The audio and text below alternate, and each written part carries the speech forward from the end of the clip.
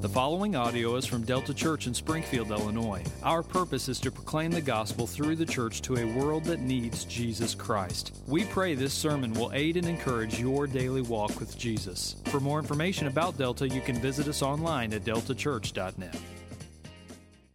Scripture reading this morning is from Mark 3, 17 through 19. And in your Pew Bible, that would be on page 838. And out of reverence, please stand with me. Mark 3, verse 7. Jesus withdrew with his disciples to the sea, and a great crowd followed, from Galilee to Judea and Jerusalem and Idumea and beyond the Jordan and from around Tyre and Sidon. When the great crowd heard all that he was doing, they came to him. And he told his disciples to have a boat ready for him because of the crowd, lest they crush him. And he had healed many, so that all who had diseases pressed around him to touch him. And whenever the unclean spirits saw him, they fell down before him and cried out, "You are the Son of God." And he strictly ordered them not to make him known. And he went up on the mountain and called to him those whom he desired, and they came to him. And he appointed 12, whom he also called apostles, so that they might be with him, and he might send them out to preach and to have authority to cast out demons. He appointed the 12, Simon, to whom he gave the name Peter, James the son of Zebedee, and John the brother of James, to whom he gave the name Boanerges, that is, sons of thunder, Andrew and Philip and Bartholomew and Matthew and Thomas and James the son of Alphaeus and Thaddeus and Simon the Zealot and Judas Iscariot, whom betrayed him. That ends the reading of the word. Please sit down. Well, last week, Pastor Jonathan was in Minneapolis marrying a young couple, and this week he's on vacation. So we were blessed last week with the scripture and the message from Brady, and this week we are going to be blessed by a fellow elder, John Kleinschmidt, and I just want to pray with you, and then we'll let you get after it. Holy Father, just thank you for the way that you have raised up men here in this church, godly men who can teach and preach and lead us in the scriptures to understand them, but also to apply them. Lord, just be with John as he proclaims the truth this morning as you have given him, and Lord, let us receive it. Holy Spirit, descend on us all. In Christ's name, amen. Thanks, Tom. Thanks, Jan, as well. Appreciate that. So hi, everyone. I'm John Kleinschmidt, for those of you who may not know me. I'm not John Davis. John Davis is thinner, darker hair, better looking. So anyway, you can tell him I said that. It'll probably make him smile. So as we get in this morning, we're going to continue in the book of Mark. We're preaching through books of the Bible as our norm. So if you're new to Delta, that's what we normally do. We just feel like God's word is active and sharper than any double-edged sword, piercing to the heart and marrow. And that in that context, it is Jesus, but the word of God is also speaking to us and changing us. And so we generally go through books of the Bible. So right now we're going through Mark, as Tom said. So we're continuing in chapter 3 today. Brady did an excellent job last week filling in for John, and John Davis, our lead teaching pastor, he has been doing a really good job through Mark as well. And I would just encourage you to encourage him, because I don't know if you know this, but preaching can be a nerve-wracking thing, even if you feel called to do it. So words of encouragement go a long way. So I'd really encourage you to do that as the Spirit leads you. So a few years ago, I was working in our basement on the breaker box. That does not mean I know what I'm doing, for anybody who's thinking, look, that guy's going to help me. That does not mean that at all. But I did turn off the power to most of the rest of the house, which is wise unless you want to die when you're working on a breaker box. But as I was working there, I was wearing my tool belt, which I still have a propensity to not put tools in, as my wife would attest. We got it for me so that I wouldn't keep losing things, but then I still just set them down instead of putting them in the belt, which causes problems at times. But anyway, so Reed, our second oldest, was there, and he was watching me work on the breaker box and do things. And so I stepped down from the stool, and I look over, and there's Reed with a carpenter knife open, with the blade out, running his hands up and down it. So in that moment, I screamed, "No!" but much louder than that. Basically, I felt like I could feel the house shake for as loud as I yelled.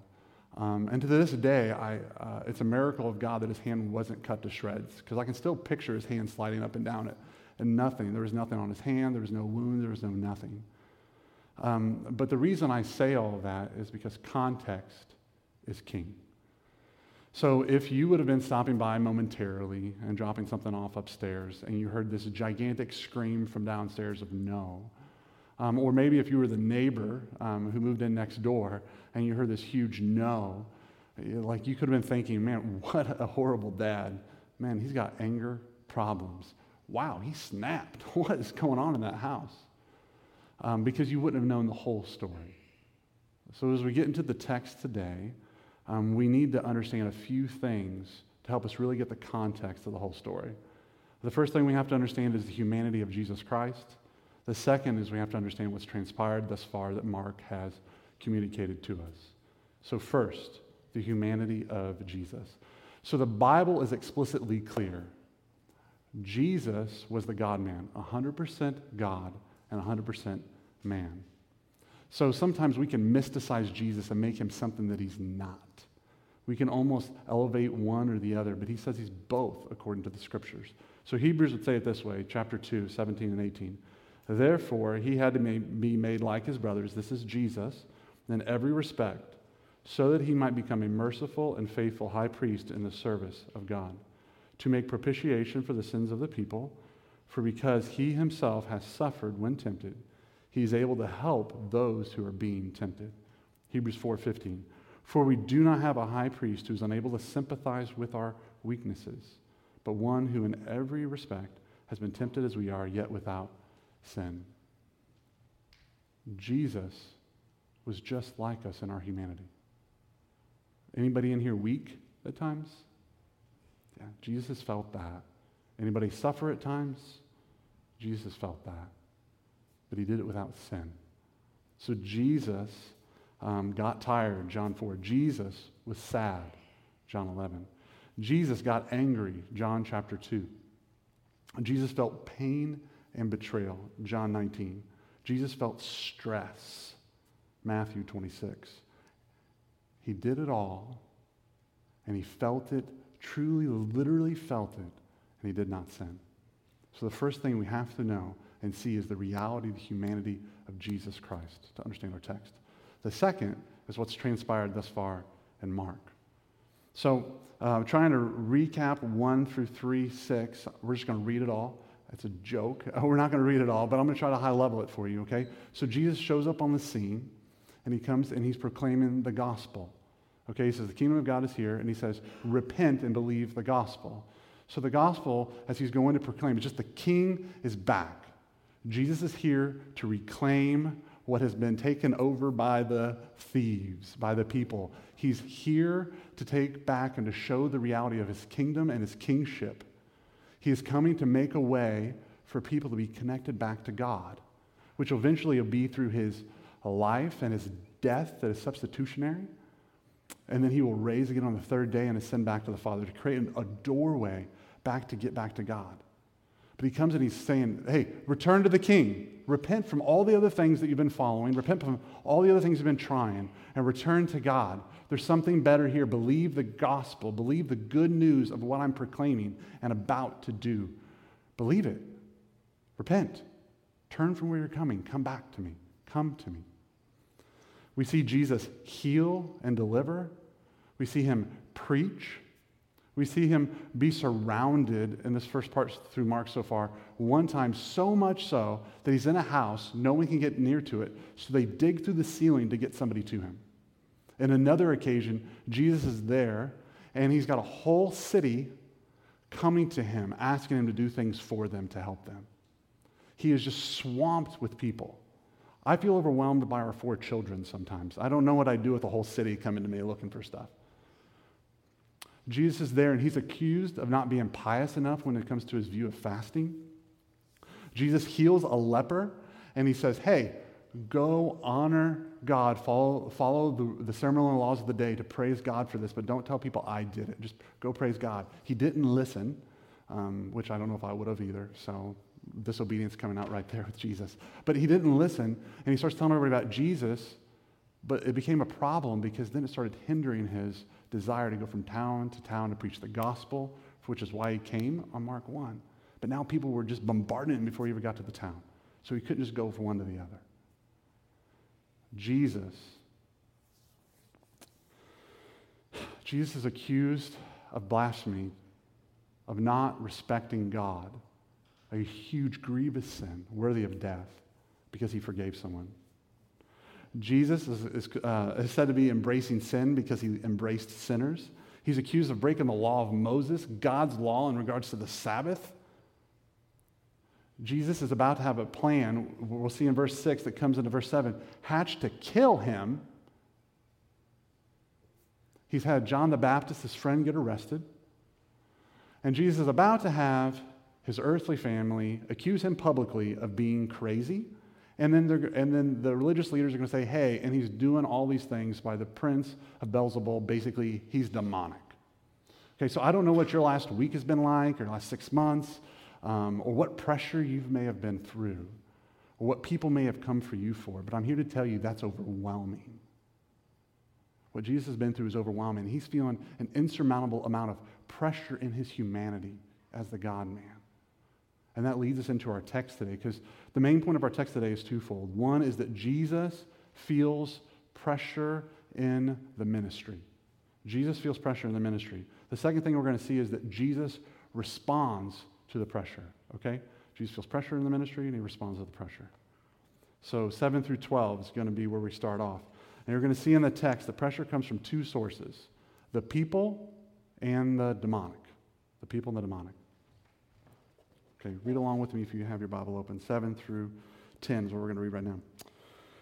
Jesus withdrew with his disciples to the sea, and a great crowd followed him from Galilee, Judea, Jerusalem, and Idumea, and from beyond the Jordan, from Tyre and Sidon. When great crowds heard of all that he was doing, they came to him, and he told his disciples to have a boat ready for him because of the crowd, lest they crush him, for he had healed many, so that all who had diseases pressed around him to touch him. To touch him.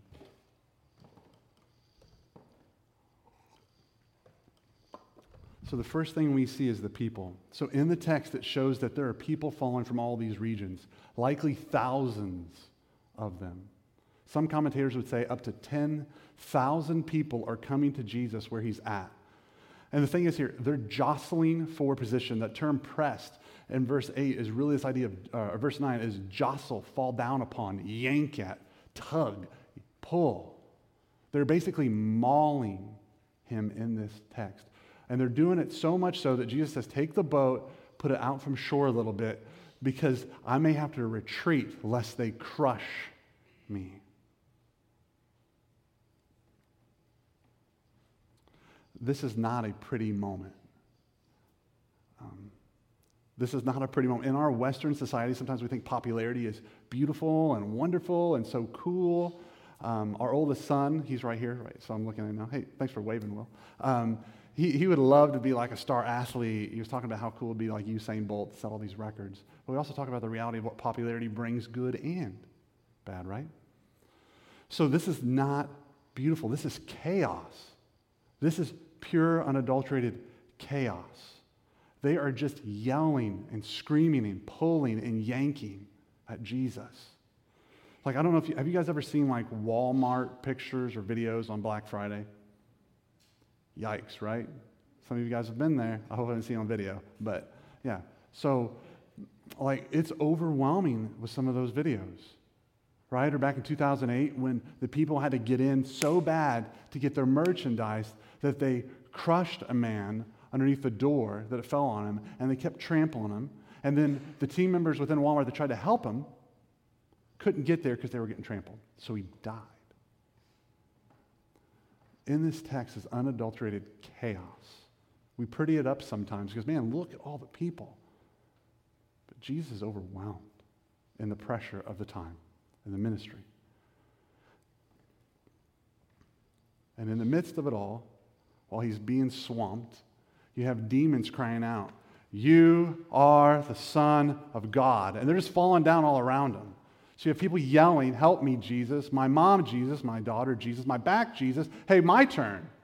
And then you have, "You are the Son of God," as they fall down around him when they see him. And that leads us to the second point of pressure in the text, and that would be the demonic, verses 11 and 12. "And whenever the unclean spirits saw him, they fell down before him and cried out, 'You are the Son of God.' And he strictly ordered them not to make him known." Not to make him known. Now, this isn't the demons trying to give Jesus some props, okay? We just need to make that very clear. They're not pro-Jesus. Just tell you right now, James 2 says that they know about Jesus, but they do not love Jesus. So their attempt here is not to create some sort of props. Like, we should know this about the demonic or about Satan. They can say true things, but the motive is always perverse. It's always bad. Satan would tell you 100 truths if he can trick you on that 101st. Right? We saw that with Jesus in the 40 days of being out in the desert. Satan is quoting true scriptures, but his heart motive behind it all was to deceive, was to trick. Some would say that right now the demons here are also trying to establish rule over Jesus by saying, "You are the Son of God," using his proper name. Well, Jesus has nothing to do with it. Like, you don't walk up to the Son of God and say, "Listen, bow to me." He's like, "Be quiet." And he ordered them to be silenced and not to make him known. The demonic's goal here is to create as much chaos as humanly possible. Jesus probably can't even hear himself think. Trying to proclaim the gospel he came to do, overwhelmed with people that don't care about the gospel but care about getting what they need. He's still trying to love them while the demonics are screaming out around him as soon as they see him. "You're the Son of God. You're the Son of God." It's just chaotic. Why did he command them to not make him known? One, just to show his authority. It would be one, right? Just to be like, "No, not happening." Another I would put before you is he was not looking for their evil witness. Anybody ever had to do a reference letter or have a reference letter written about them? Yeah. So I took I had to apply to seminary after college to take some seminary classes, and I had to have people write reference letters about me to attest to my character.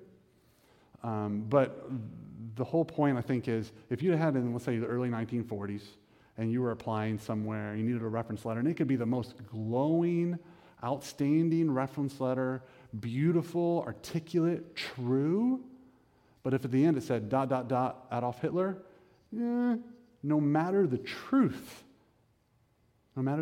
contained in that reference, it's discounted purely because of the source. So no matter what truth they're saying, Jesus is not looking for them to be the ones that proclaim. He's not looking for it because it's evil. The source is bad. The source is bad. Second reason I would say that he's doing it is Jesus is not looking for popularity or a show. Popularity actually distracts at times from the true message. Like we see that with celebrities, right? If somebody popular is walking through here right now, all of us may be like, "Hey, I want to sign this. Who are you? Take a picture." And we may not know what they believe, where they're at on a ton of issues. We may not even like where they're at, but we'll still be drawn to get a picture with them because they're popular. Sometimes popularity distracts from the actual message. Years ago in college, the church we were at, they were taking the youth group to a concert down in St. Louis, and they needed some security for the Christian concert. The college guys, right? Okay, it was a free way to get into a concert. That's the way I saw it, so I went. So who it was playing was for David Crowder. Now, I didn't know anything about David Crowder at that time. We did like one song at church from him, but I didn't know anything about his real beliefs, where it's at. And to be honest with you, in our cultural world of Christianity, there's some cuckoos out there. It's just the nicest way I'll say it. So you really should know. But anyway, I didn't know, and I'm not saying David Crowder is. I'm just saying that I didn't know. So we're there, and we sang a song by him this morning, so I'm really not saying that, which should be very, very clear. But I didn't know anything about David Crowder, but I knew that everyone else really liked him. Everyone else really liked him. So behind, in the backstage, right, I see David Crowder. I'm like, "Hey, David, how are you? Can we take a picture?" can sign this? I mean, I have no idea about anything about the man besides we do one song from him, but everyone else liked him. So the popularity was distracting me from even caring about what he was about, what he wasn't about. All I knew is he was popular, and that's cool. Let's be a part of it. Let's be a part of it. But it distracted me from hearing his message.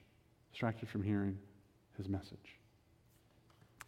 See, in verse 8 it says the people were coming to Jesus because they'd heard what he was doing, not because they heard his message. Jesus silences the demons because the goal was not to have people be impressed with his power over the demons if that impressiveness hindered them from hearing the message. Get right? Like the signs that Jesus does were there to validate the message, not overshadow it. God does not do things for the intent of let's be cool and be more humanly popular if it's hindering from people hearing the message and believing the gospel. He's not on Facebook looking for likes. He's God. Jesus is being pressed on every side in this moment. And the God-man feels it. And I want you to get this, like he literally feels it. He literally feels it.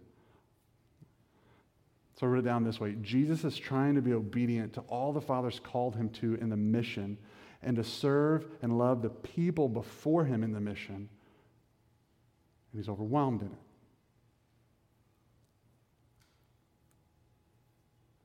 But the thing is, like, that's not distant from us, right? Jesus feels pressure in ministry. Most of us aren't in what we'd call full-time ministry. We're not going around preaching and teaching. Most of us aren't, at least not in getting paid for it. But see, Jesus is not distant from us, Keith, because here's the thing. Like, where in your life do you feel pressure or are you overwhelmed with what God's called you to? Where in your life, for the mission that God's put you on, whether it's to share the gospel, to lead your home, respect your husband, shepherd your children, where in your life are you overwhelmed and just can't handle it? Expecting one more shoe to drop. The more good you seek to do, the less good that seems to happen. Where in your life do you feel pressure as you seek to obey God and what he's called you to? Jesus has been there. See, this is not just some distance from it. If we love Jesus, we experience things similarly. It does happen in ministry. It does happen. Like I can tell you as a pastor of this church, over the last several years, there are times where we may be up at night, stressed over somebody in the church and care for them because either decisions they're making or the things happening to them, right? There can be that. Paul in 2 Corinthians says that he has anxiety for all of the churches because he wants them to be healthy, and it's hard to see what's going on within them because he cares. So it's true, it does happen within ministry. But the thing is, pressure of the mission, it happens in marriages, it happens in parenting, it happens in jobs, and happens anytime we're seeking to serve others and love them. So some of you may really have pressure when it comes to loving family members. It's the people God's put in front of you to love, and it's super hard.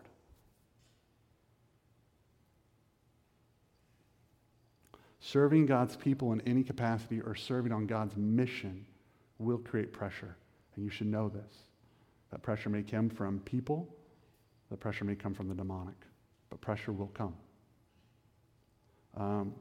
Kyle Edmiston and Jill Edmiston in the house that they used to live in, they had a neighbor, and I asked if I could share this, and he said yes. They had a neighbor who asked for rides, for money, and they were trying to figure out how do we love this person who's in our sphere that we're to serve and to love like Jesus loved them.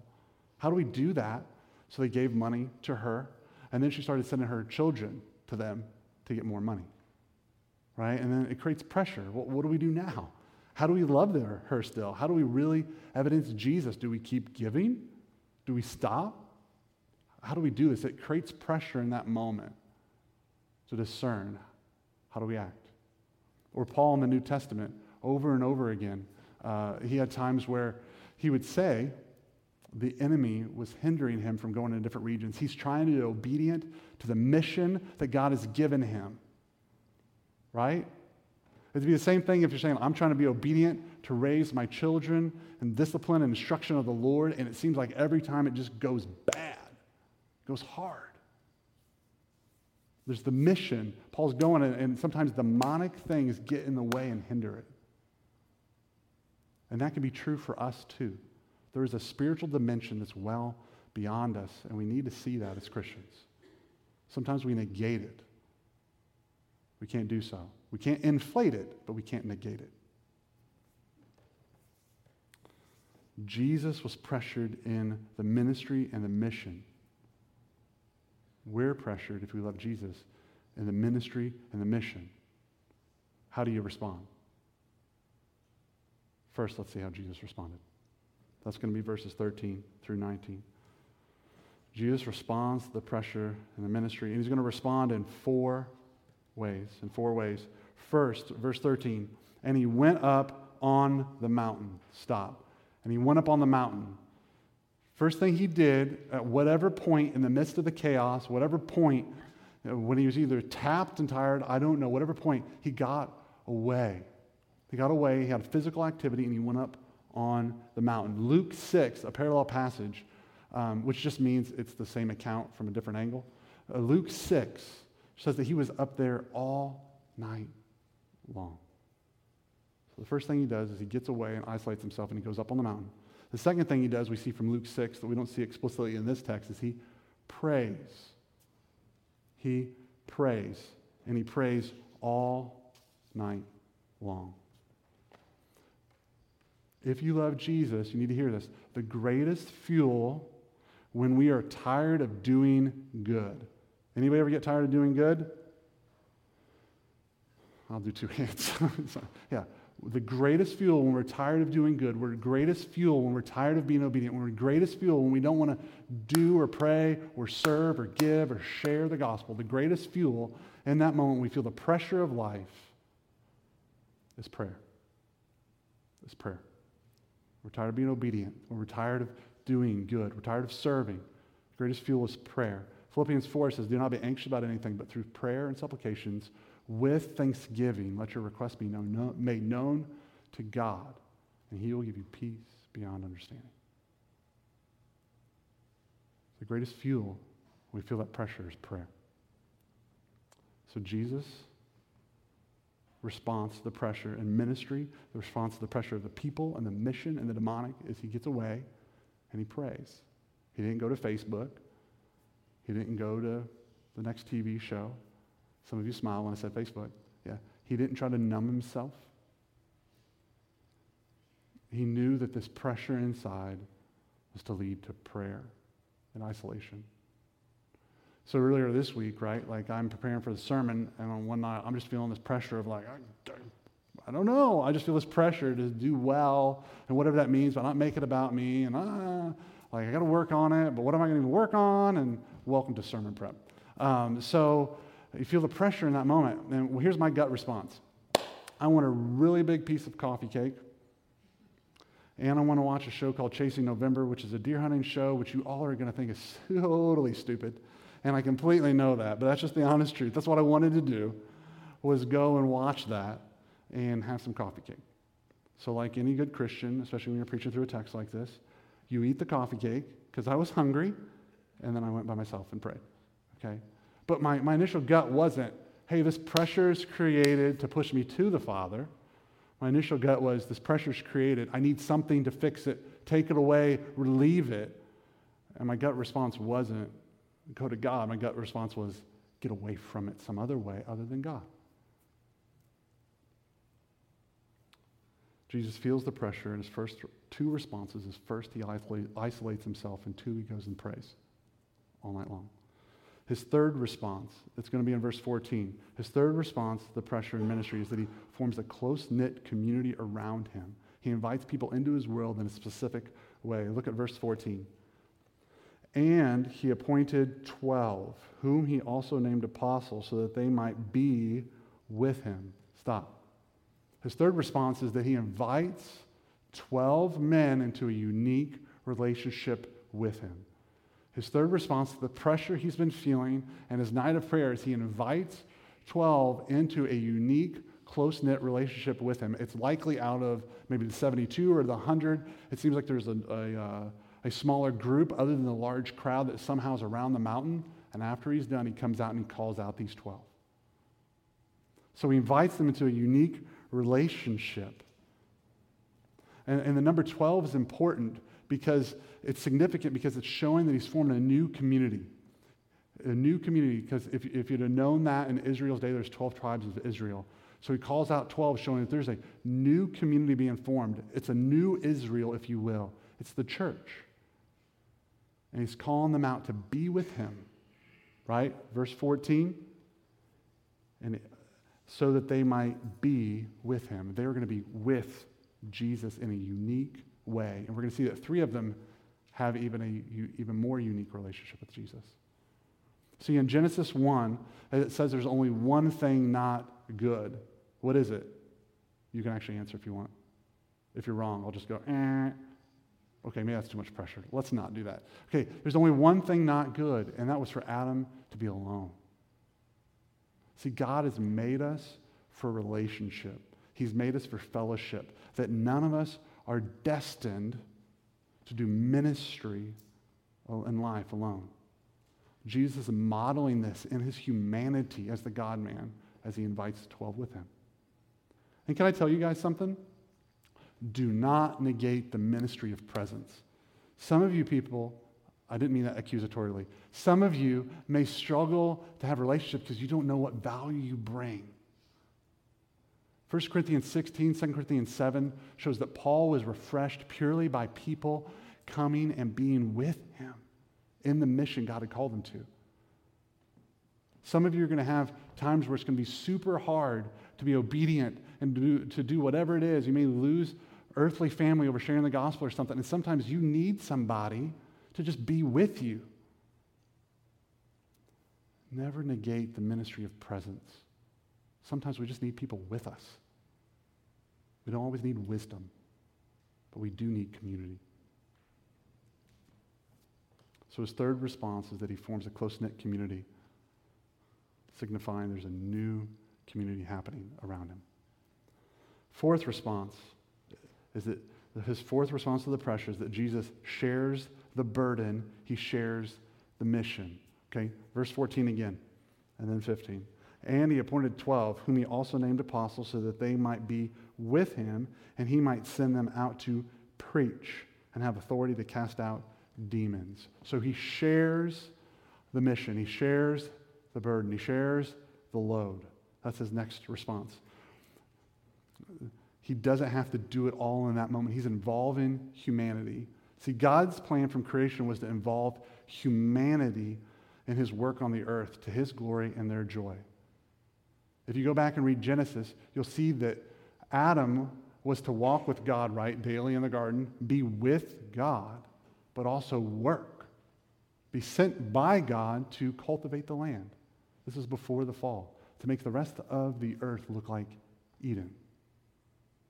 God's plan all along was to involve humanity in the mission. All along. So like how that impacts us as a church, like we have a team of elders, because it's not just because it's not one person here that's supposed to do everything, but we have a team of 5 pastors, partly because we believe that's what the Bible teaches. Well, mainly that's why. The Bible teaches it, but also we see the beauty of it because it shares the load, shares the mission in regards to the shepherding the church. That's why we're so big on doing our best to form community or equip leaders, even if we're not the best at it. We're trying because we know that it's supposed to share the mission, share the load. It's not supposed to just be John Davis, go share the gospel. Or Tom Cheshire, love people. Or Bob, pray for people. It's not supposed to be a one-man show. If we love Jesus, we are a part of God's design to partake in the mission before us. It's not an accident. It's not an accident. God continues with this. 2 Timothy 2:2 says it this way, and what you have heard from me in the presence of many witnesses, entrust to faithful men who will be able to teach others also. Hey, Timothy, it's not all on you, bro. If you've read 2 Timothy, Timothy's getting crushed, right? He's overwhelmed. It's not all on you. It's not all on you. Your part is to give it to others. Let them share in the mission with you. That's God's design. It's good and right. It's called discipleship, but it's good and right. It's the way it's supposed to be. And so Jesus equips the 12 to go out and do what he's doing, kingdom work. And he calls them apostles because he's going to send them out. So the term apostle just means sent one. Sent one. Okay, can you guys say sent one? That was pretty good. All right, so yeah, sent one. That's all it really means. Now, there's a delineation we're going to make really quick, and we're going to go on because it's not the point. So in the New Testament, it calls out the gift of apostle. Now, the gift of apostle in the New Testament is distinctly different than the office of apostle of these guys, okay? The gift of the apostle we see a few times in the New Testament. It's the sent one, pioneer, missionary, someone God's given a gift to be able to go into different regions and do certain things in a way that is unique and is by God's just design, right? But the office of apostle is those who saw Jesus face to face, write scripture, people walk through their shadow, they get healed. According to Ephesians 2, them and the prophets are the foundation for the church, and Jesus is the cornerstone. So let me just tell you, that office is closed, okay? There's no more scripture writers, no more face-to-face.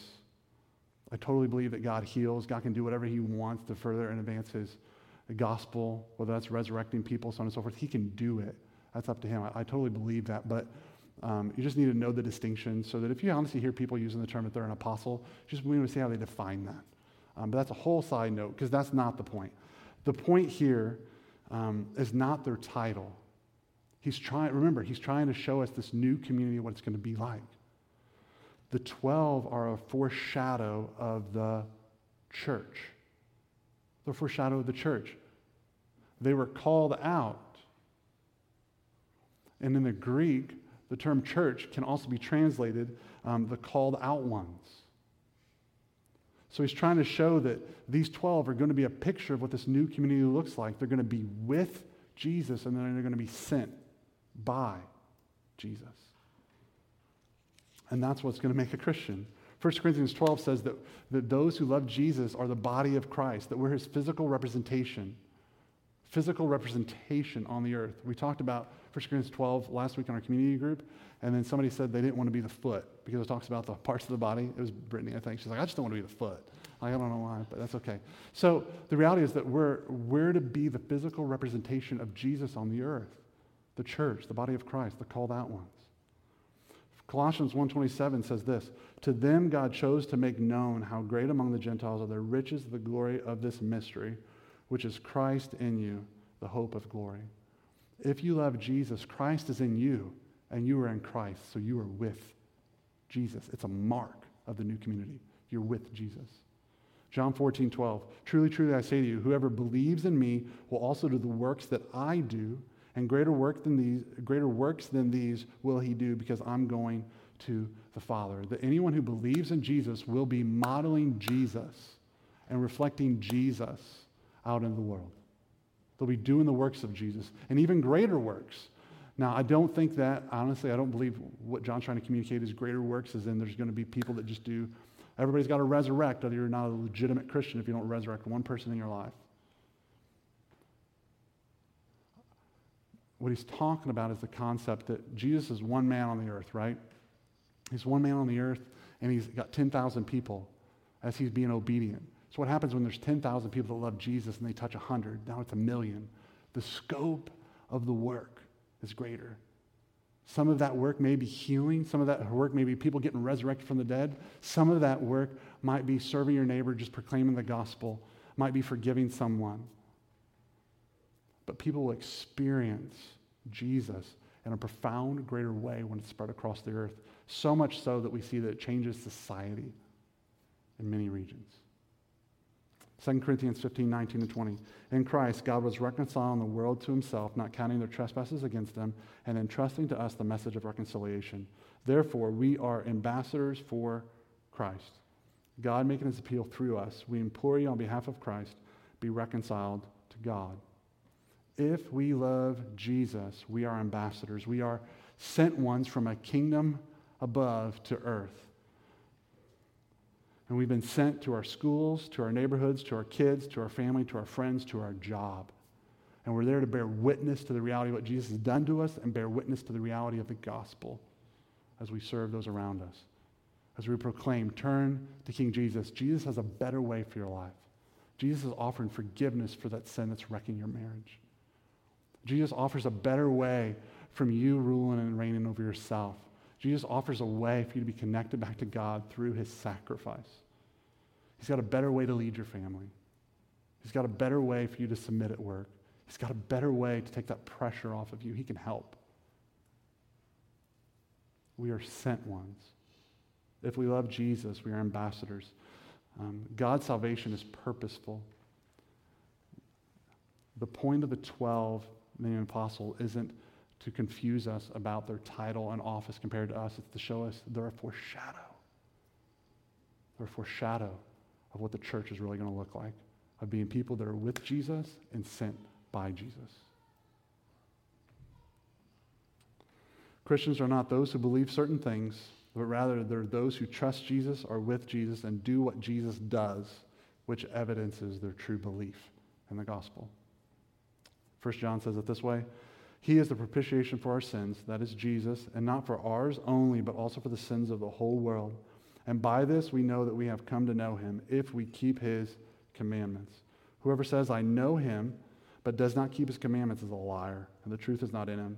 But whoever keeps his word, in him truly the love of God is perfected. By this we may know that we are in him. Whoever says he abides in him ought to walk in the same way in which he walked. Jesus responds to the pressure of the ministry and the mission. He got alone. He prayed. He got into community and invited others in. And he shared the load. And he shared the mission. So as we close, if you love Jesus, how are you responding to the pressure in your life? How are you responding to the pressure in your life? So are you overwhelmed? Do you feel pressured by others or the enemy? Maybe you just have thoughts that aren't the best that just keep attacking you. Like, do you feel pressure when it comes to serving those around you? Do you feel pressure when it comes to being obedient to God's word? Do you feel pressure when it comes to sharing the gospel? Are you weary of doing good? If you are, here's what I'd say. I would encourage you today to get prayer. I'll be in the back, but you can get somebody else too, but I would really encourage you to get prayer. Matthew 26, Jesus feels the stress of the cross coming, and in his humanity, he asked his friends to pray with him. Now, they fell asleep. I'll do my best not to fall asleep on you, okay? But literally, get prayer. That's the thing that I'm not sure for us as a church, I don't think it's our strong suit necessarily. But one of the things I'd really encourage you on Sundays, get prayer. Get prayer. Response of prayer is a really good and right one. Maybe it's just not how we're wired. Maybe it's because we don't see the need. I don't know. But I'd really encourage you, get prayer. It's the fuel. It's the fuel that God uses. Number 2, where's your mountain? Where do you get away to be in silence and pray?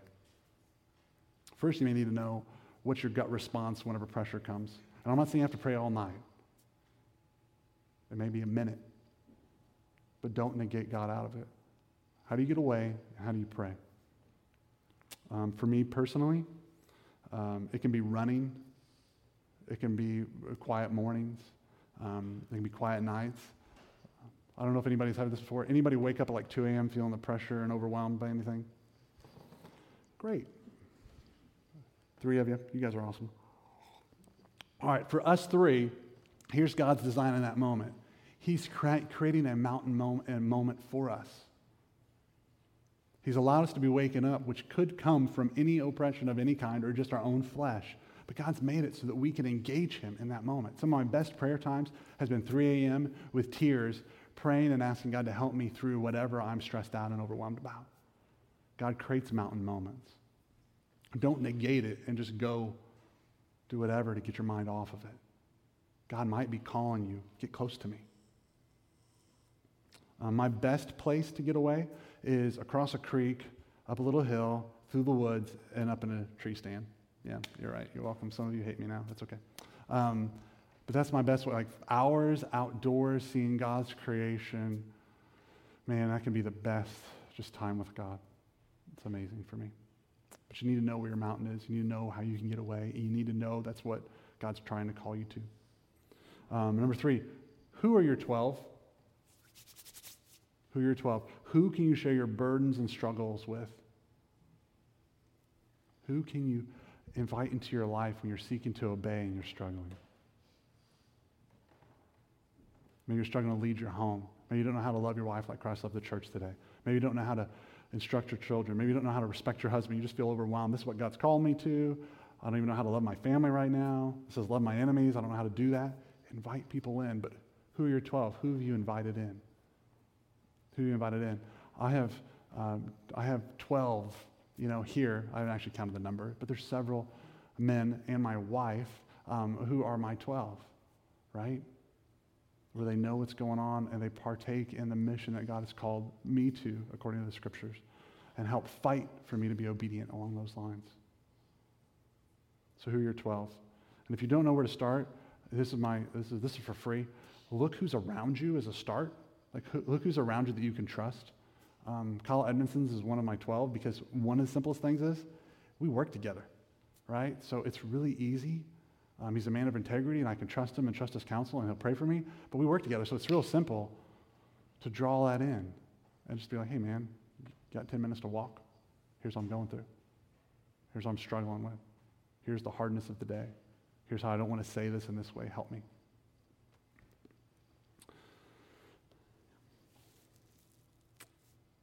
I know it can be scary, and some of you walk in perpetual unknownness. Please don't. God has a better way for you. Repent of your individualism and believe the gospel that brings unity and invite people in. Only 2 more. Why do you want Jesus? Why do you want Jesus? Why do you want Jesus? Why do you want Jesus? Why do you want Jesus? If I kept doing that, it's going to be annoying. But anyway, why do you want Jesus? That's the next one.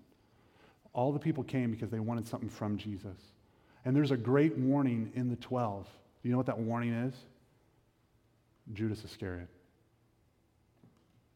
Judas is a part of the 12. He likely would have been sitting out in pews up here like us, maybe even sitting up front.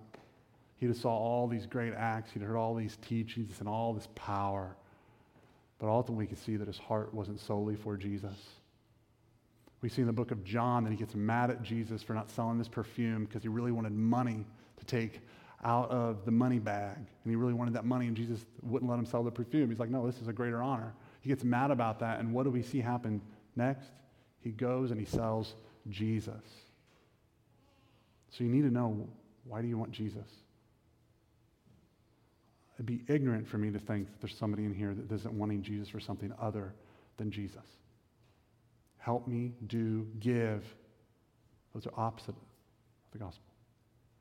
And last but not least is, I don't know where you guys are all at. I don't know. Some of you have walked with Jesus for years. Some of you maybe just checking it out. Some of you may have been forced to come here this morning.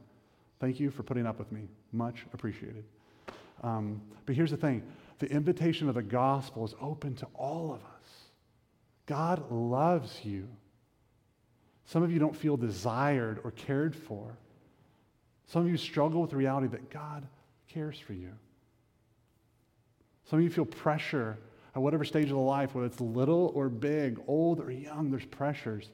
And Jesus wants to help and meet you in your pressure, but it starts by meeting Him, by repenting of your sin, embracing the gospel, the good news of what Jesus has done to pay the penalty for sin. Through His cross and resurrection, you embrace Him, and in that you receive the Spirit, the great helper, to change your life. So I don't know where you're at, but my encouragement to you is, if you feel a tug on your heart, you're like, man, I don't even know what this tug is. Maybe I've told people I'm a Christian for 10 years, but right now I feel this tug, like I don't know. Respond to the tug. The Holy Spirit's grace is given for today. Don't bank on it coming for tomorrow. 2 Corinthians 6:2. Anyway. I don't know where you're at. I don't know if you're overwhelmed, if you need to have a moment where you need to just get alone and pray. Honestly, there's a hallway out here. You can just get alone and pray up front. You can do that right there. Just be silent and pray. I don't know if that's what you need. I don't know if you need to get your 12. Ask somebody to go to coffee. Start there. You don't have to divulge your whole life to them unless you want to, but it might be awkward. I don't know if you're in process why you want Jesus, or I don't know if you're processing, is Jesus even real? But wherever you are, I ask you to respond. I'll be in the back if I can help. I would love to pray for you or talk with you. God loves you and he cares for you. Be built up. He's trying to help us see how to deal with the pressures of our life and invite Jesus and others into it. Don't negate that. Don't negate it. Let's pray. Father, I just ask, would you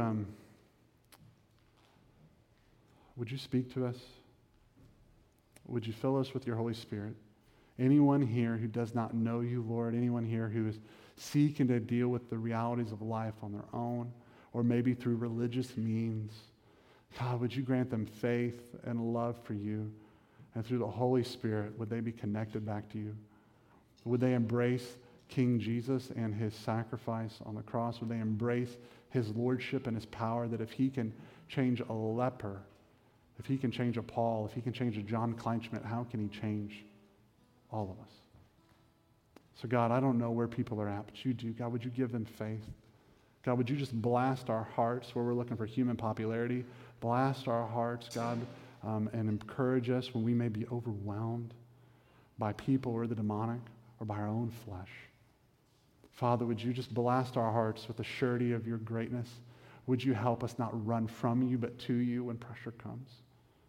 God, not a gift of prayer be seen as a burden, but as a gift. God, in whatever we need encouraged, encourage us. Wherever we need convicted, convict us. But let us not walk out of here with our heads down, but let us walk out of here with our heads to our Savior and from being near to Jesus. Let us not walk out of here alone, but let us be overwhelmed. We're a part of the mission, but we're not alone in the mission. God, for the glory of your name, do these things. We bind the enemy from the rest of our afternoons, and we pray that you would haunt us rather than we be haunted by the next show or the next time we get to just relax. Let us be haunted by your word, and let us see it's a gift. God, we need you. In your name, amen.